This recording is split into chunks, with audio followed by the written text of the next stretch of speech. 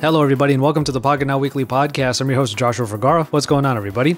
I hope you'll forgive me for being so scatterbrained on this episode. We have Nick Gray back on the show. He's back from a vacation. And Mr. Fandroid himself, I wanted to make sure he gave some of his reactions to the things that happened before his vacation at Google I/O.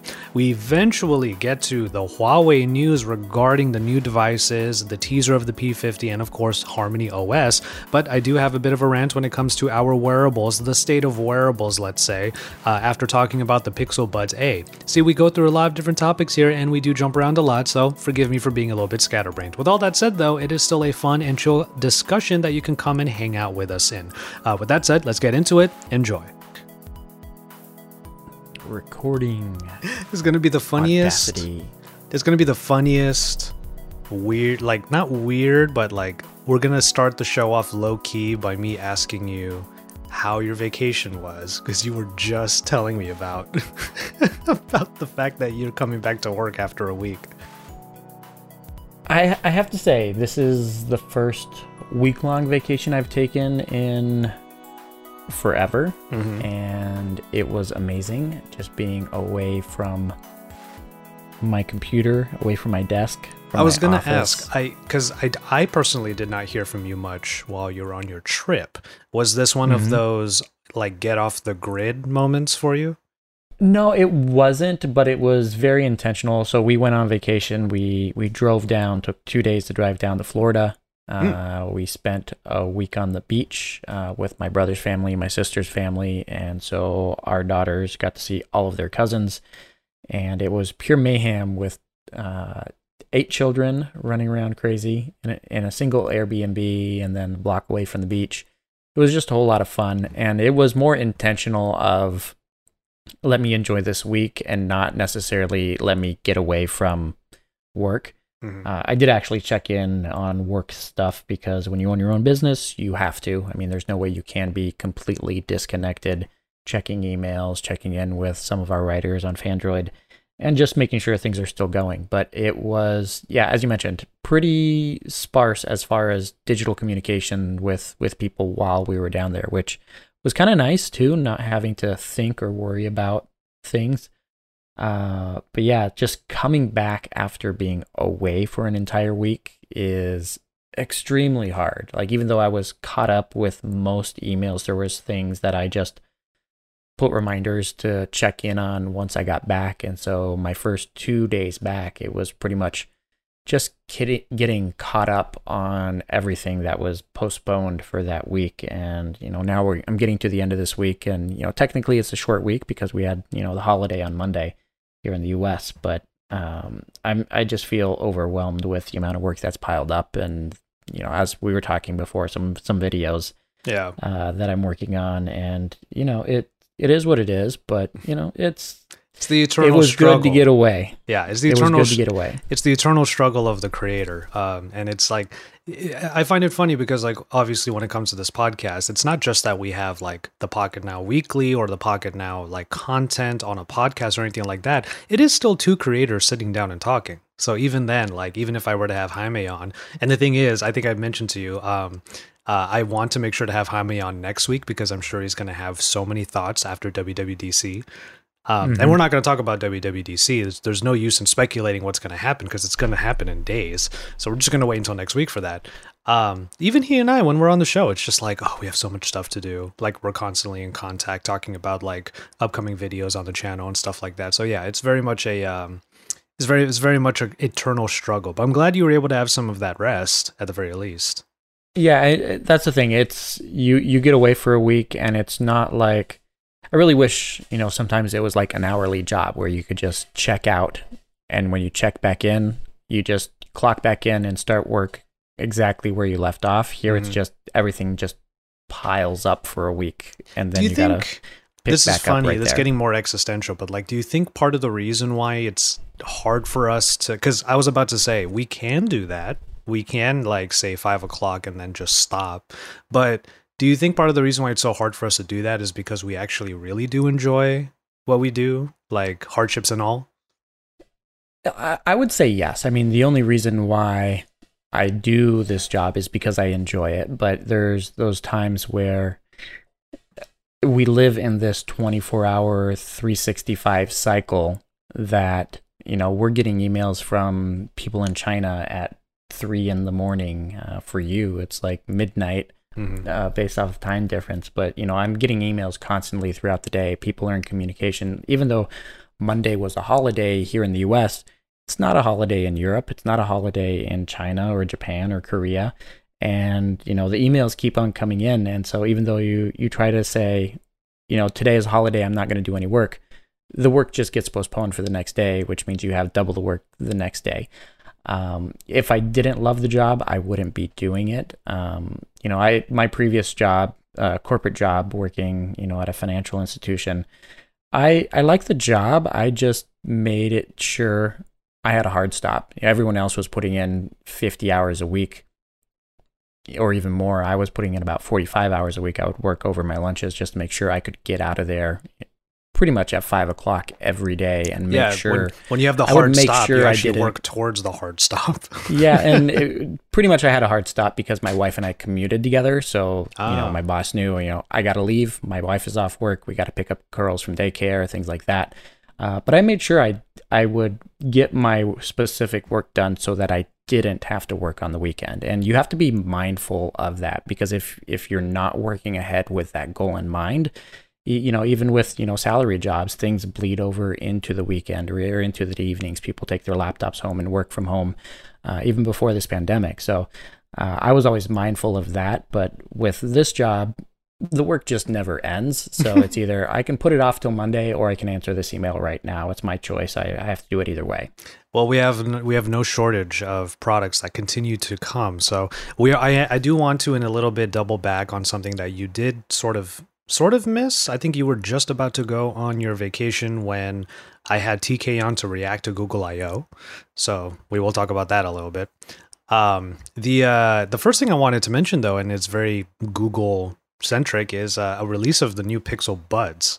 And now, maybe by the grace of God, you and I both don't really have them yet, so we don't have to do that content for now. But some reactions to the Pixel Buds A series, and I guess we can start with how weird is this naming convention? Yeah, I mean, with the smartphones, they call it, the Pixel 3a, the Pixel 4a, and then they just add a series behind it, which makes it sound like there's going to be multiple within this series, but the generic name of the A series implies that there might only be one. Who knows? But it's essentially the Pixel Buds, and A series kind of stands for affordable series, as it does with their smartphones. And you're looking at $99, Pixel Buds that lose some of the main features of the originals. You don't have the touch gestures anymore. I believe the only gesture, volume control. Yeah, no more volume control. The only gesture that's still there, I think you can simply tap it to pause and play the music. There's no noise cancellation as well. And so even though they are $99, they're losing some of the features that made the Pixel Buds as good as they were. I mean, I definitely loved the Pixel Buds, and you still use them on a regular basis with, all the other, buds that I have these days. But they were unique in their look, as at least the design has stayed the same. We have a new color, I believe, with I think they're calling it olive. Yeah, dark, olive. Like deep olive, I think is the term for this new color. Which looks pretty interesting. The case is still white, but the buds are the olive color. Yeah. I mean, they look pretty good. I see some close-ups of them right now. I noticed that the ear hooks are integrated now. You really can't take them out. And, I have always liked the look of the Pixel Buds, but I just keep thinking to myself that I find it interesting whenever something like an A series or like a budget version or a slimmed down version of a flagship product comes out, because it does give you a glimpse into what these companies view as important premium features. And of course, active noise cancellation is one of them. But like touch gestures, one of the sensors for ear detect has been taken out. So it's kind of funny to me how they would like cut some of these corners to justify a $99 price point. As far as Google is concerned, though, like, yes, the A lettering does make it seem like it's a more affordable version, but I don't know if in the earbud market, $99 for the Pixel Buds A, again, a weird name, is enough to justify getting these over the myriad, the multitudes of other earbuds that do come with things like active noise cancellation and stuff like that. Yeah, because if you get into the $120 range, you have quite a large selection of buds. I think even the Samsung Galaxy Buds Plus have noise cancellation. I think they're 119 or 129. I can't believe, right? Like the prices dropped for those.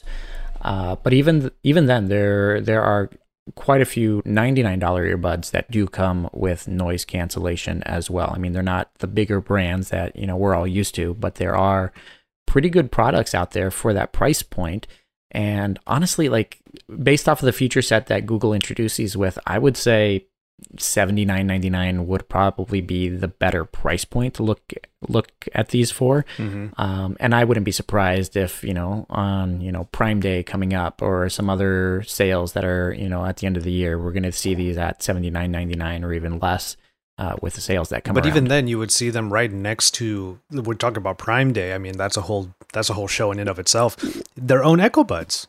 Yeah. Echo Buds are, I forget the price of the Echo Buds, but they're right around the same price, offering noise cancellation, which again is not available on the Pixel Buds A series. I did a review over on my channel of the Echo Buds, the second gen, the newest ones that just came out. $119 without wireless charging. So they're only $20 more than the Pixel Buds. And they have their own. Oh, and that's the thing. The Pixel Buds A series did lose the wireless charging, right? Yes, that's the other feature that's lost. But yeah, for $20 more, you actually get active noise cancellation in the Echo Buds. So you can make the argument that you can make the Google Assistant / Alexa argument, which one might be more useful to you, blah, blah, blah. I actually really like how the Echo products integrate notifications through smartphones. I actually kind of like that a lot. But yeah, $20 more for the active noise cancellation, it's not that far off. So it's interesting to me. Like it could be easy to write it off and say you're paying for the Google name, but you could say the same for Amazon. But around that same price point, you have so many choices. And I would actually say the Echo Buds are pretty compelling between these two. Well, and to be fair, I think it's one of those things where this whole product category has become a commodity category. If you look back to the first true wireless earbuds that came out, I don't know, 3.5, 4 years ago now, and they were priced at $250 for the longest time, and they didn't offer noise cancellation at that price point, and things have come down significantly since then. It's really nice to see these products at these price points, but again, it's become a commodity product where you can get all the same features as what the Pixel Buds A series have for $79 or even $49.99 if you're really on the lookout for a budget series product. Doesn't it? It kind of feels like, and I'm going to use this to dovetail into a slightly different conversation, but it's almost as if like we've not really plateaued, but we're sort of coasting. Like we know exactly, or companies know exactly what features to put into their earbuds, how to price them at a certain way. And in a way, you have the curse of comparison. You just have so many of them to choose from, but they all kind of do the same thing at this point. So it's hard to differentiate in a way, which kind of actually leads me to a slightly different conversation. I'm not going to rant, though I could get dangerously close to it. Smartwatch manufacturers, I'm not going to say that earbud companies or audio products companies are getting lazy, but can I venture to say that in some ways the smartwatch is starting to become a lazy product category? Like there are a lot of smartwatches coming out recently. The advent of the rise of RTOS, so you don't need to have Wear OS or Apple Watch OS at all. You could just have this sort of generic, able to do some tracking, able to do some notification software on there. And it's almost as if every single company is jumping on that bandwagon just to have an offering. And it's a commodity, like you said, with earbuds. The reason why I say this is because I actually just received, this sounds weird to say, but the Red Magic watch. So Red Magic is making a watch, and you would think, oh, gamer stylings and gamer features on that. No, it's RTOS. It's got really nothing added to it. And it doesn't really look gamery at all. Not at all. If you ask me, it looks like a cheaper Huawei watch, first gen, and there is one red line on the power button, but that's about it. $10 says it's made by the parent company of Amazfit. Could be. Let me look at the back here. Not a I whole mean, lot of you're not branding going to on find you'd have to do some software snooping around to figure that out. But I would say $10. $10. It's made by the same company that makes all the Amazfit watches. it. It could be. I mean, I like the look. It's fine. It doesn't feel particularly premium. Like, I don't think I'll do a full video on this. I'll probably do like some sort of YouTube shorts on it just to, say. But it's like, on the one The hand, question is it better than the OnePlus watch, though? no, it's not.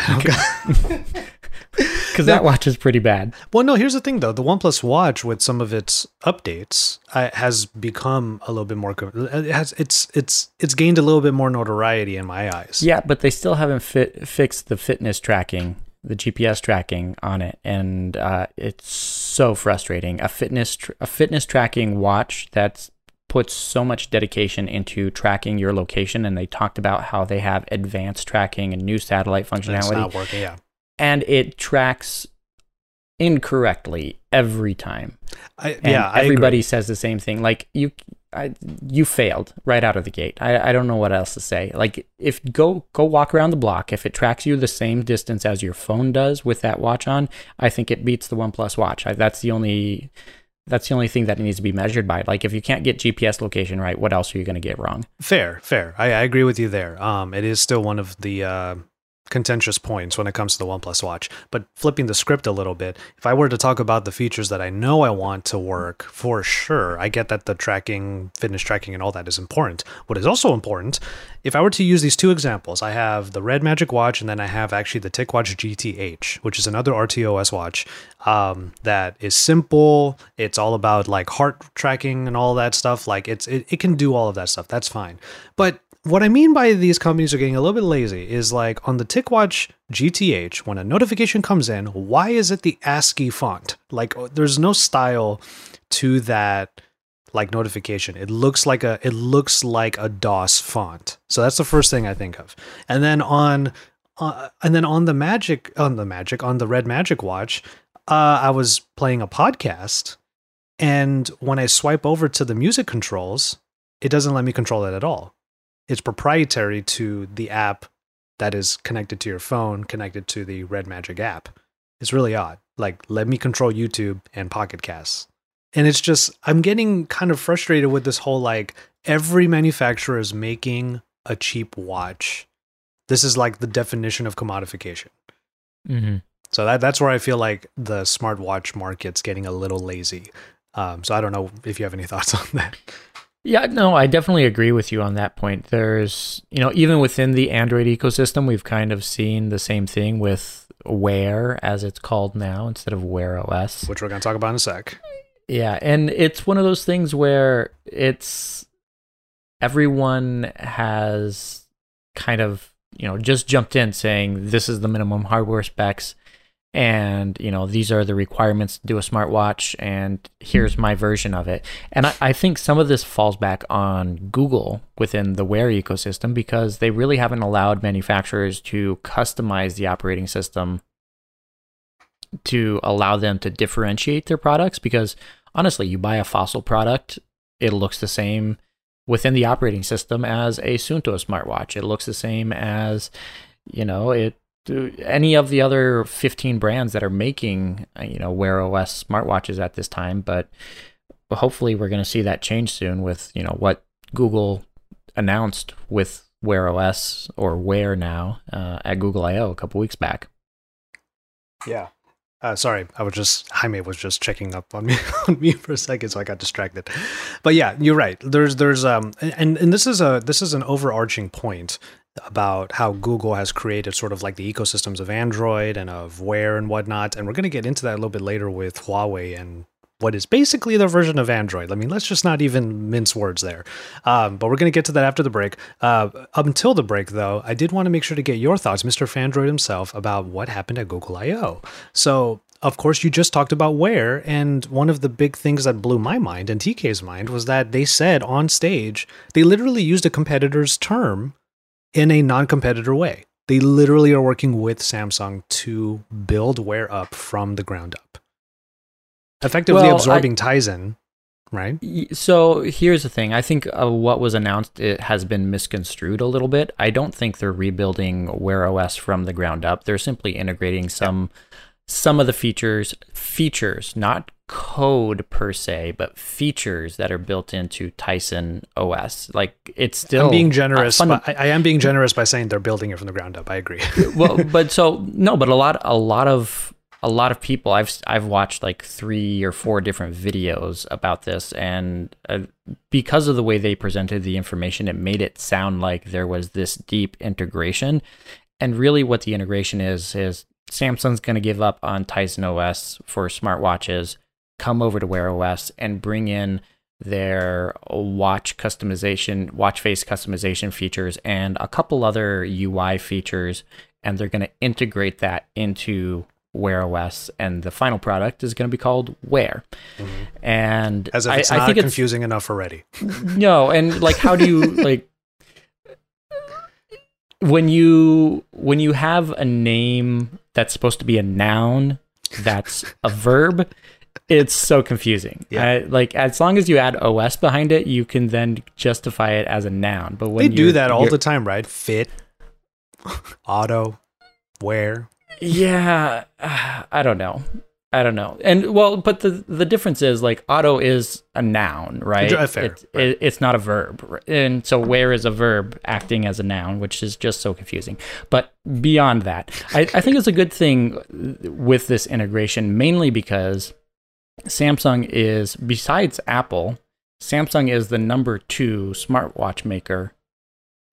Well, if you don't count Amazfit and the products that it makes for everybody else. Yeah, if you don't count RTOS all over the place. So, I mean, I'm not talking about RTOS as an operating system, but as a manufacturer, right? Oh, sure, so sure. Amazfit does make their own watches. They make watches for Xiaomi and a couple other brands as well. So they're there. But Samsung is, the biggest known player besides Apple within the smartwatch sector. And this is going to be big for Wear and Google, simply because it's going to be bringing in a lot of customers back into the fold. And for developers to say, hey, we no longer need to create dedicated apps for Tizen OS for Samsung and then dedicated apps for Wear. We can make a single app that's going to work on all of these devices and make things easier for developers, which means Android users or Wear users are going to have a wider selection of apps to choose from, and better apps at that. Mm-hmm. I apologize for the leaf blower in the background right now. I mean, I've heard it, but it's fine. It's ambiance at this point. Like, I've definitely adopted more of a like chill out attitude when it comes to. I mean, it's Friday morning, Friday afternoon now for both of us. Friday afternoon, and okay. Anyway, but coming back to Wear. There's still so much that's unanswered though, as far as like how it's going. Like we did get a look at some of the things that design wise it'll look like. The cards are still a thing, and Tizen's own cards are going to be more or less integrated into it. So there are certain familiarities between the two operating systems. And app developers will be able to create their own cards, yes, which is huge. That is a good one. So almost as if like making widgets for Android. Correct. But the other thing too, even though app developers don't really make good widgets for Android, right? That's kind of true. Yeah, I was thinking that too. But the other thing after that is we don't know if current Wear OS devices will get some sort of update. I imagine that would be the case. I imagine some sort of like software, like something in the app, maybe a new Wear app. It's still called Wear OS right now in the Play Store, but maybe a Wear app will replace it. And then I don't know if it needs to be flashed. Like, how would this work with current smartwatches? Because there are a lot of them out there that people still are looking at. If you were to get like a TicWatch Pro, for example, could you get it updated with this new version of Wear? So the thing is, Google's actually been pretty good with working with manufacturers to get software updates to their smartwatch platform. We've seen some smartwatches that were 1.5 to 2 years old that got updated with newer versions of Wear OS. And so I'm really not worried too much about that. There was a specific announcement from Samsung saying that none of their Tizen OS watches would be updated to Wear, which means if you're running a Tizen OS smartwatch right now, it's going to be on Tizen OS. They did say that they are going to be continuing updates and supporting those watches for the next couple of years, just so that, you know, their customers aren't, you know, just left out in the cold. Yeah. But I do believe, you know, we still don't have a release date, right, for when Wear is going to be making it onto the market. They say sometime later this year. Hopefully it's going to be later this summer or early fall. I do believe that some, not all watches that have launched within the past 12 months will be updating to the new version of Wear, because it's still the underlying code. It's not a huge difference. They're simply adding some new features, not unlike some of the latest versions of Wear OS updates that have come within the last 2 years. Yeah, indeed. So that's, hopefully we're going to see like a real, not really reworking. Like I said, I was hoping it might be from the ground up, but I did joke that Google, Samsung, Fitbit, it took 3 companies to fix this operating system. Yeah, and I'm curious to see how the Fitbit integration comes along, because they I announced think it's going to be that an app. It's just going to be an app. Well, they announced that a Fitbit app was coming. I think that's all. My question is, like, is the Fitbit app going to be the replacement for Google Fit? Ooh, right? That is a good question. Because here's the thing. The whole reason why Apple's ecosystem works so well is because, well, there's one watch, or they have multiple watches. They're all running the same software, and there's a single fitness app that they all use. Mm-hmm. And that single fitness app has this gamification of fitness built in. You can challenge your friends to it. Fitbit has that same kind of feature within its ecosystem already with its Fitbit product. You can start challenges. You can, you know, challenge your friends to a certain challenge. You can keep track of each other's activities. Similar, not completely similar to what you do on Apple's devices, but it's pretty close. Mm-hmm. We don't have that on Wear OS right now. Yeah. We have Google Fit, which does all the tracking, but there's no way to create or find friends within Google Fit. You're alone, isolated in your own fitness world, where apps like Strava or, you know, Map My Run or any of the other fitness apps have this friend ecosystem that allows you to see when someone went on a run, that allows, you know, if you want to share that information or challenge somebody to a certain fitness activity. We need that as a platform level system. And maybe the Fitbit app will become that platform level system. Mm-hmm. If not, it's just another app that you download, just like any other app that you download. And then people are simply choosing, well, which app do I want to use? The Fitbit app, or do I want to use Strava? Do I want to use Map My Run? Do I want to use all these other ones? And you're not going to have a large ecosystem of people, because they're still all going to be divided up, you know, within all these different categories. Yeah, I'm definitely being cynical when it comes to the Fitbit integrations. Like, yeah, I was very excited when Google and Samsung, like, that whole thing came together, and I was like, that's awesome. But then when Fitbit comes on, they're like, our tracking will be available on the new Wear, and I'm like, it's an app. Like, it's congratulations, you can use GPS tracking. Yeah, exactly. So I'm a little bit cynical in that regard. Before we get into the break to talk even more about like the offshoots of Android, of course, I'm talking about Huawei. One quick question for you. Have you installed the Android 12 beta on anything? I do. I have it installed on my Pixel 4. Did you have any early impressions you wanted to share? TK had plenty to say in the show that we did right after I.O., but I wanted to see what you thought. Early impressions with Android 12 based off of what they showed at Google I.O. I was very impressed, especially with their new whole, what are they calling it? Material Me. Material Me. I was going to say Material UI. Material U. Yeah. I was going to call it MIUI there for a second.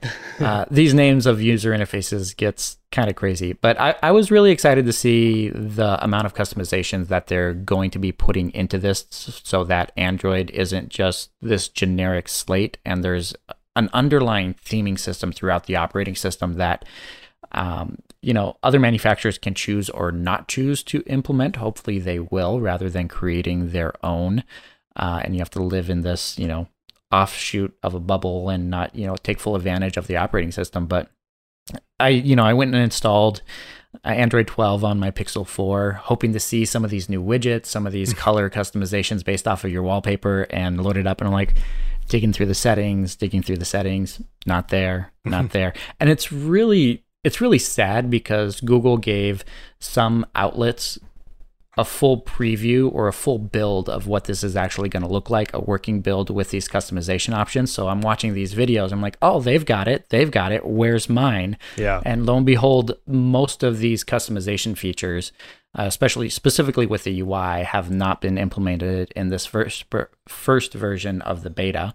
They'll be coming later on, but I was really excited to play with it, but it's just not there yet. How about the general look so far? Because, like, for example, one of the things that really struck me is that everything is bubblier and bigger. It's very playful, extremely playful. Honestly, I love the bubbly look. I hate technology that takes itself too seriously. Oh, sure. When you have, a super clean, ultra modern interface that, hard edges, and it's just trying to look like you expect technology to look rather than having a more organic feel. And I think this has an extremely organic feel. The big bubbly things might not be for everybody, but you can change the shapes of the bubbles at least, right? True. And hopefully, later on, you might be able to, remove the bubbles completely. So it's just the elements themselves, or also, change gradients here or there and have more customization. We'll see. I mean, this is for Android 12, and Android 13 and 14 are coming as well. So who knows? My favorite still is the settings button in the quick settings is the settings button in the shade, I should say, is bigger than it's ever been. Like, that's still my favorite part. Yeah. That they're like, here, get into settings. Yeah. We've kind of hidden it before. It's this little tiny touch target, and now it's massive. Yeah, I love that. Okay, so that will cover it, at least for like some of the Google stuff. I wanted to be sure that Mr. Fandroid talked about all the Android stuff, but now we have an offshoot that is going to be making some waves. We're going to talk some of the Huawei stuff that happened this past week. So let's go ahead and do that after the break.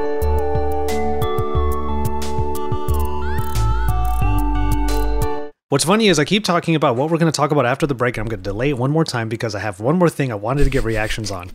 Of course you do. What's so funny is I had like topics like in line, but for some reason during this show, I'm actually really scatterbrained. It's been a while since we've had like this, like certain pieces of news come out, and this one I think is really interesting. And our first reactions to Twitter Blue. Like, Did you see this? Twitter Blue, we're basically being told we have to get the things that we want on any service that we use. We're pretty much going to have to pay one way or another, whether it's through our data or through our pockets. So, or both, which is what Twitter Blue kind of seems like. Twitter Blue, what were some of the features? Like, are you part of the masses who really was wishing for like a delete button or categorization of tweet content or anything like that? Are you one of these massive Twitter users? I have to say that I'm not, simply because Twitter, and for that part, like most social media for the last couple of years, has completely ignored what the masses actually need in favor of, hey, let's find a way to put more ads in front of you. I will say my Twitter use this past year has gone down like 85%.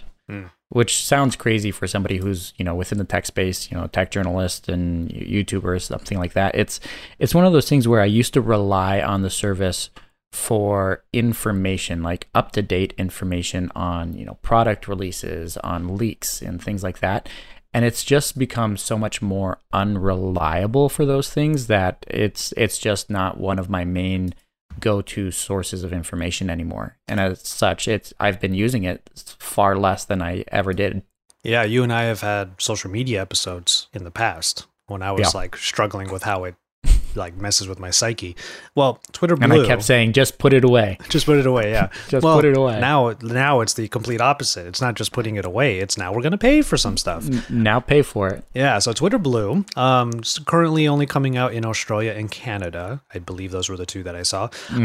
So to be clear, free Twitter, as we know it, is still going to be around. You'll be able to access all content. Nothing will be behind a paywall or anything like that, as far as content is concerned. However, the way that you engage with the content will be a little bit different. For example, you're going to have the ability to bookmark tweets, put them in folders, make it so that you can find your favorite tweets or favorite accounts very easily, which makes sense to me. Twitter is a vast sea of people and content. And then after that, the big thing is the ability to undo a tweet. This is not a deletion of tweets. You can always delete your old tweets, but what I'm saying here is what you have here is a button that is a lot like the Gmail unsend button that is up there for up to 30 seconds in the case of Twitter Blue.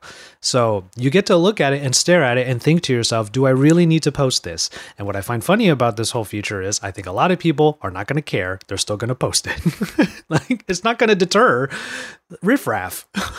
Yeah, so you know what I would actually pay $2.99 a month for?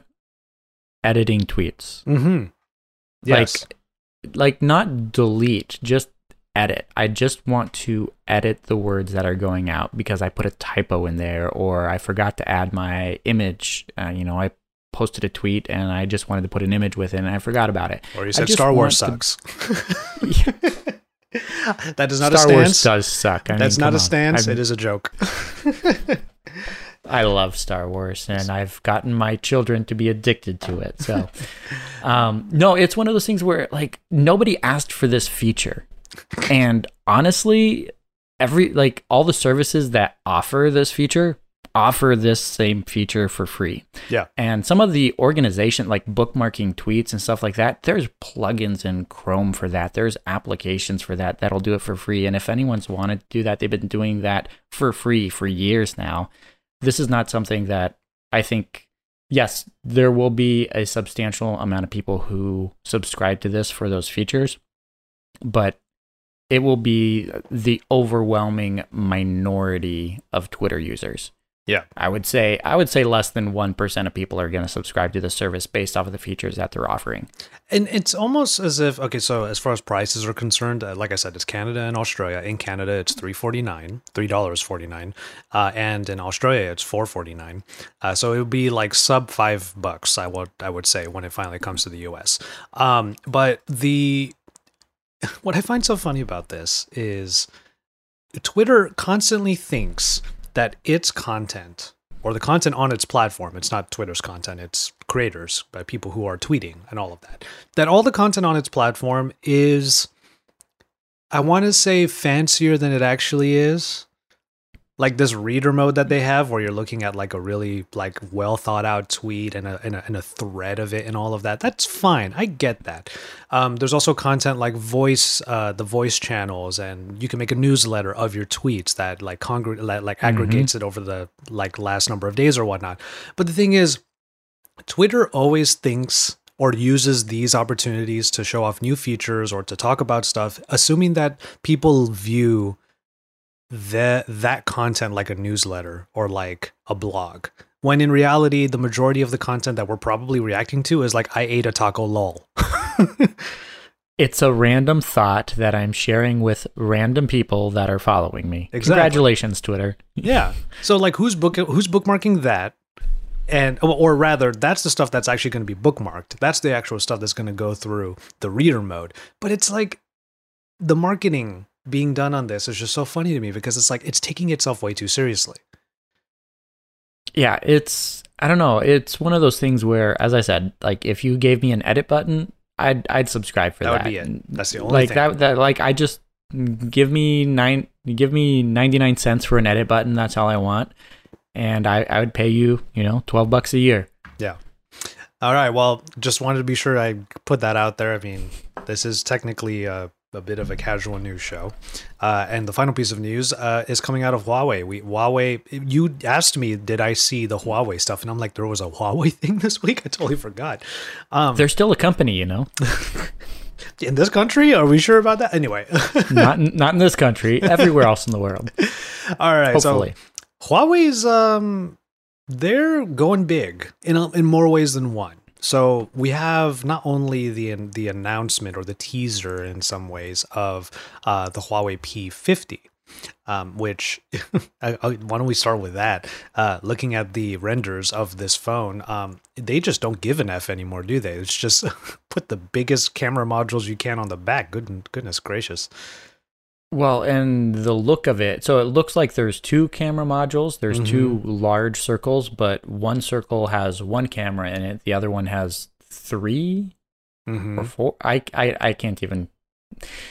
Yeah, so we saw this, this rendered preview of this device. They talked about it and they showed it off without saying anything else about the phone, and also stating that the phone has been delayed for reasons that you know about, saying it will be unveiled at a future date. And that's it. A lot of things are going into this with, the chipset shortage, their inability to create certain chipsets that they manufacture themselves. Oh, yeah. We've seen now some Qualcomm chipsets being used in some of their newest devices, which they didn't do before. But yeah, the U.S. trade embargo, not the trade embargo, but being on the U.S. entities list has really wreaked havoc on Huawei's business model. The whole reason why they spun off the Honor brand, and Honor is trying to go off on their own and try to do things and try to recover some business on that end. But it's just interesting to see, here's a phone that was supposed to be announced probably in February of this year, and it's still delayed. We are at the beginning of June, and we have no clue when the device is going to be unveiled. Besides their, infrastructure products, within, 4G and 5G communications that they sell to service providers all around the globe, smartphones are the other way that they make a huge chunk of their business, and sales are down 30 to 40% year over year for them. And, if they can't get another smartphone on the market, it's going to be even worse. Indeed. Still excited for what the phone might be able to bring whenever it does bring it out, because there's still, despite the fact that Google Play Services is no longer on any of the recent Huawei devices, they're still by and large lauded for being high performing top tier devices, especially when it comes to the cameras. I mean, still got the Leica on the back. I mean, the render is very clearly showing that Leica partnership is still in the mix, but still, this is camera technology that unfortunately so many people don't get to enjoy. And we're not going to get into the politics or anything about the ban or anything like that. One thing I will mention though is that I saw a news story that Xiaomi was officially taken off of the entities list because it was proven that they haven't really done anything wrong. So there you go. Yeah, because they sued the U.S. government and said, hey, where's your proof? And they're like, we got none. So yeah, I'm personally, and then not to say that it's a full-on bias, but I really love pretty much everything that Xiaomi puts out. I'm a big fan.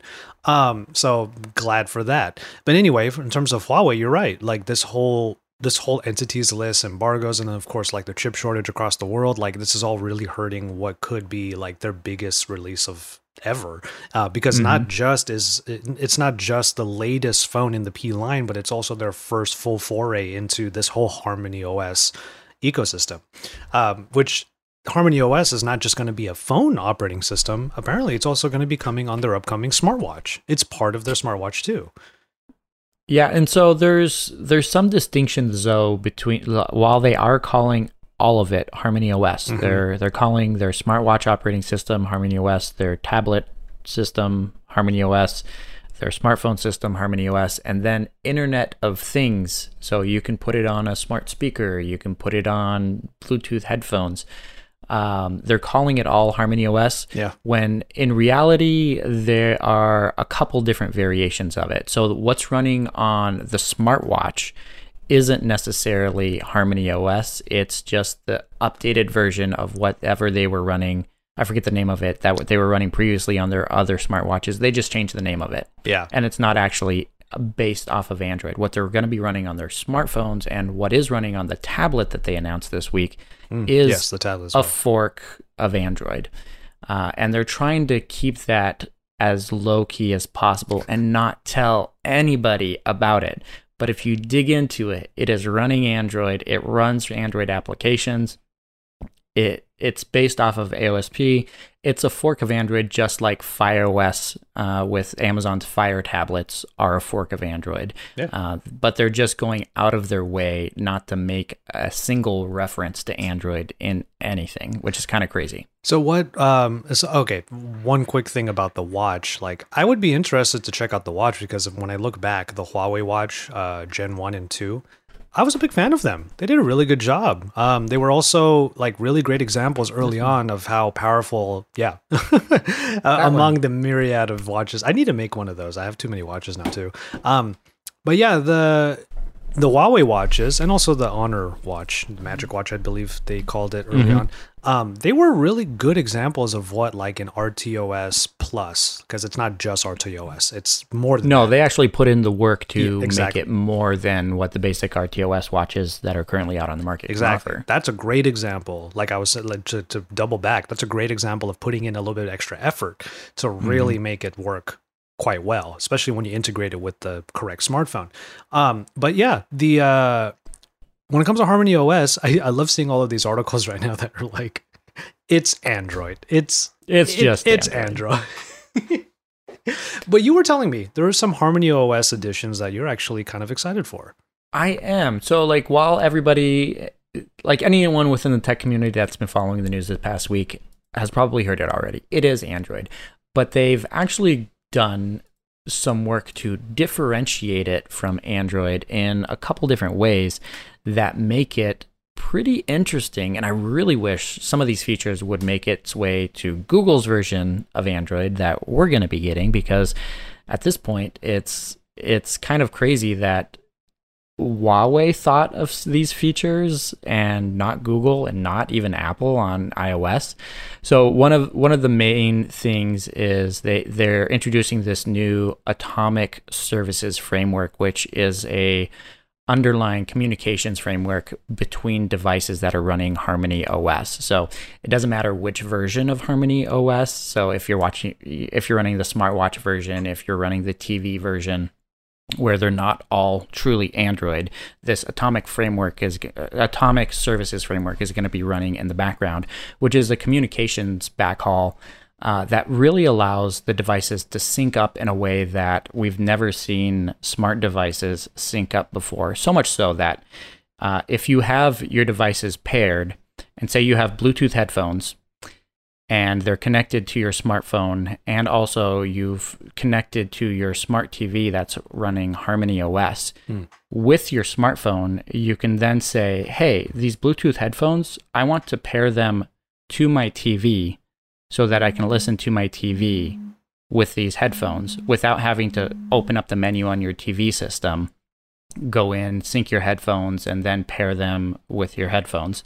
You can do it directly from your smartphone. And the interface is super simple. They create this system called a super device. So all the devices that you have with Harmony OS can be synced up to create a super device. And then within the interface, you simply drag and drop the connections that you want. So it's not turn Bluetooth on or turn Bluetooth off or whatever. You have your main device, and then you have your encompassing devices, and you simply say, drag and drop this one. So if you're watching a video on your smartphone and you want to play it on your TV, you open up this interface, and it's kind of like Chromecast a little bit, but it's a drag and drop interface. So you just drag and drop your smartphone and your TV together, and they pair up, and whatever you're doing on your smartphone then goes to your TV. So then you can pair the video from your TV, from your smartphone to your TV, but then also your headphones, and then it's playing on the TV from your smartphone, but you're listening to it from your headphones as well. It's kind of crazy. Yeah. But then they've created this underlying framework as well that applies to Android in a completely different way, where if you're working on your smartphone and you have an application open and say, hey, I want to use this on my tablet. In the past, you'd be able to sync a Google Doc and open a Google Doc from your tablet, from your smartphone. But what this allows is you can share the state of that application. Say you're working within Google Docs. You can open up this super device interface and drag it from your phone within the multitasking screen to your tablet, and it opens up the application exactly where you were. Wow. Same for games. You can be playing a game and be like, nah, this sucks on a small screen. I want to play it on my tablet. You can you're in the middle of a match or something. You can drag it directly to a tablet and pick up in the middle of a match, which is crazy. And so, developers do need to take advantage of this new Atomic Services framework in order to make this work, because it won't work without it. So developers will have to update their applications in order to use this. But then the reverse is true as well. You can be on the tablet, and then you can look at all the applications you had open on your phone from the tablet. Say your phone's in your backpack or something, and you're across the house, and you're like, I was just doing that thing on my phone, and you can open an active application from the tablet and pick up exactly where you left off on a phone that's in your backpack. Interesting. I do like that. Like we have all these like nearby share things, or being able to share things between Mac devices. You can sync a display or something like this. Never have you been able to sync an active application or application state and say, this, like, I'm in Photoshop and I want to transfer exactly what I'm doing in Photoshop to another device without having to save a file, open Photoshop, open the things, figure out where my tools were. It's just insane. And the fact that Huawei came up with this is kind of crazy. The real question is it actually going to be implemented in the way that they showed it? Because I have my doubts that it will be as smooth as what they showed. But if they get close to it, it's going to be honestly a game changer. That is a lot of work. And I was going to make the point that like app developers, they have kind of a low barrier of entry if the back end of Harmony OS is Android to begin with. But still, it's still a lot of work to create that sort of synergy between all of those devices. That's really interesting, though. I do like that. And what I find funny here is that all of these features hopefully will be rolling out to pretty much every Huawei device that has been out. Talk about a massive software dump for a lot more than people. 100 devices. Yeah. Which is kind of crazy. Mm-hmm. I mean, Huawei put in a lot of work before 2019. I'll tell you that much. But yeah, Harmony OS coming out. You're right. It's not the same exact OS across devices, but they're hopefully going to really, what's the term I'm looking for here? They're going to do justice to the term harmony. There you go. That was what I wanted to say. Hopefully. Well, so the thing that I'm most excited about as well is if Harmony OS does take off, and there's some rumors that manufacturers like Meizu might jump on board with Harmony OS since they don't have a US presence. I don't think Meizu sells any devices that have Google Play services, so they wouldn't be in breach of contract with Google over any of that, because they have some contract stipulations. If you have Google Play services on some devices, you can't go with a split fork system on something else.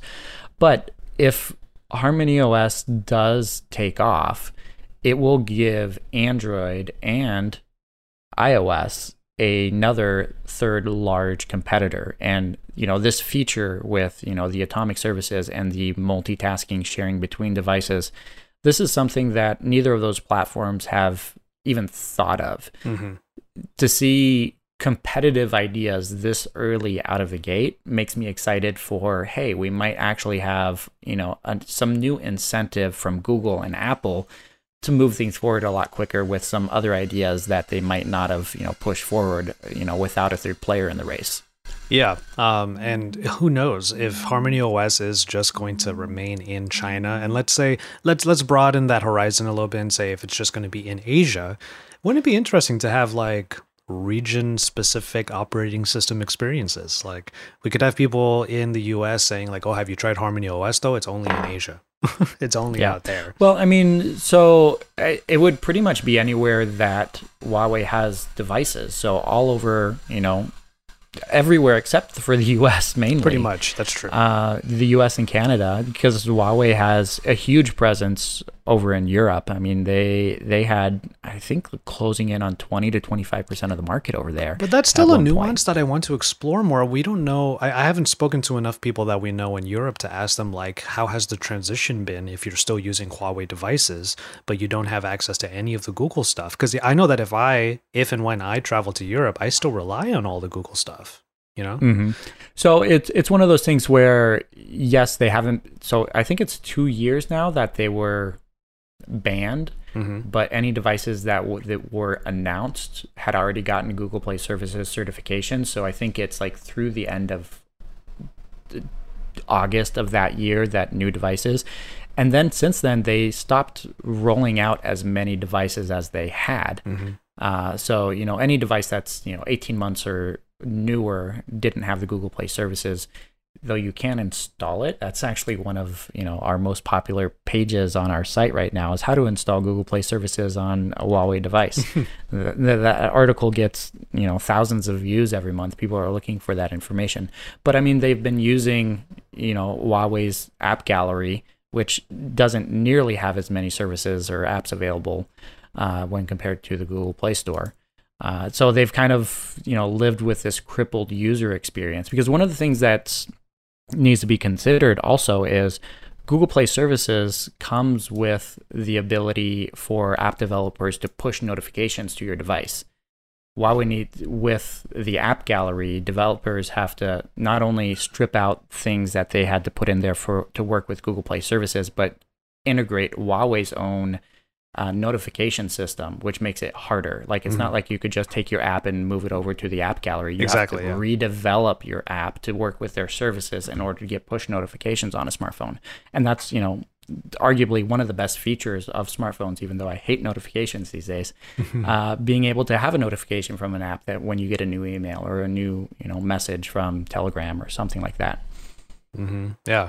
Well, we're going to have to see. I mean, with Huawei saying that the devices they'll come out when they come out, basically, is what they're saying. Exactly. The same is being said for Harmony OS. So we'll see what happens when that actually occurs. If we'll even get our hands on it, who knows? But yeah, with all that said, I think that pretty much covers everything that we were going to do here on the podcast. Hopefully everyone was okay with my dilly-dallying, trying to get to the final topic point. But in any case, Nick, it's great to have you back. Thank you for my pleasure. Thank you for your patience with the scatterbrained host. But yeah, anything that you want to plug? You have the last minute or so. We are finishing up our review of the ZTE Axon 30 Ultra, a device which I took with me on vacation as my one and only device, and used it as my only device for capturing photos and videos. We actually kind of did a family vlog while we were down there, recording it completely on that smartphone. And I have to say, I'm pretty impressed with the camera capabilities. It's not the best, but for the price, this is a great phone, and our review is going to be coming out early next week. Nice. I'm actually working on that one as well. I have an old real-world camera test I still have to edit. It's just been so busy recently. But yeah, with all that said, make sure you follow Nick and Phandroid and all of the links that are in the show notes, and I'll go through all of those in the outro starting now. Excellent. Done. All of the links for Nick, Phandroid, and myself are found in the show notes. Make sure you follow us across the interwebs, and you can do the same with Pocket Now by heading over to pocketnow.com for the latest headlines. Go on social media and find Pocket Now at Pocket Now, and then of course you can head over to the YouTube channel, youtube.com/pocketnow, for video content that's coming out pretty much every single day. With all of that said, though, we're going to go ahead and call it on this episode of the Pocket Now Weekly Podcast. Thanks for hanging out with us this week, and we will see you in our next episode.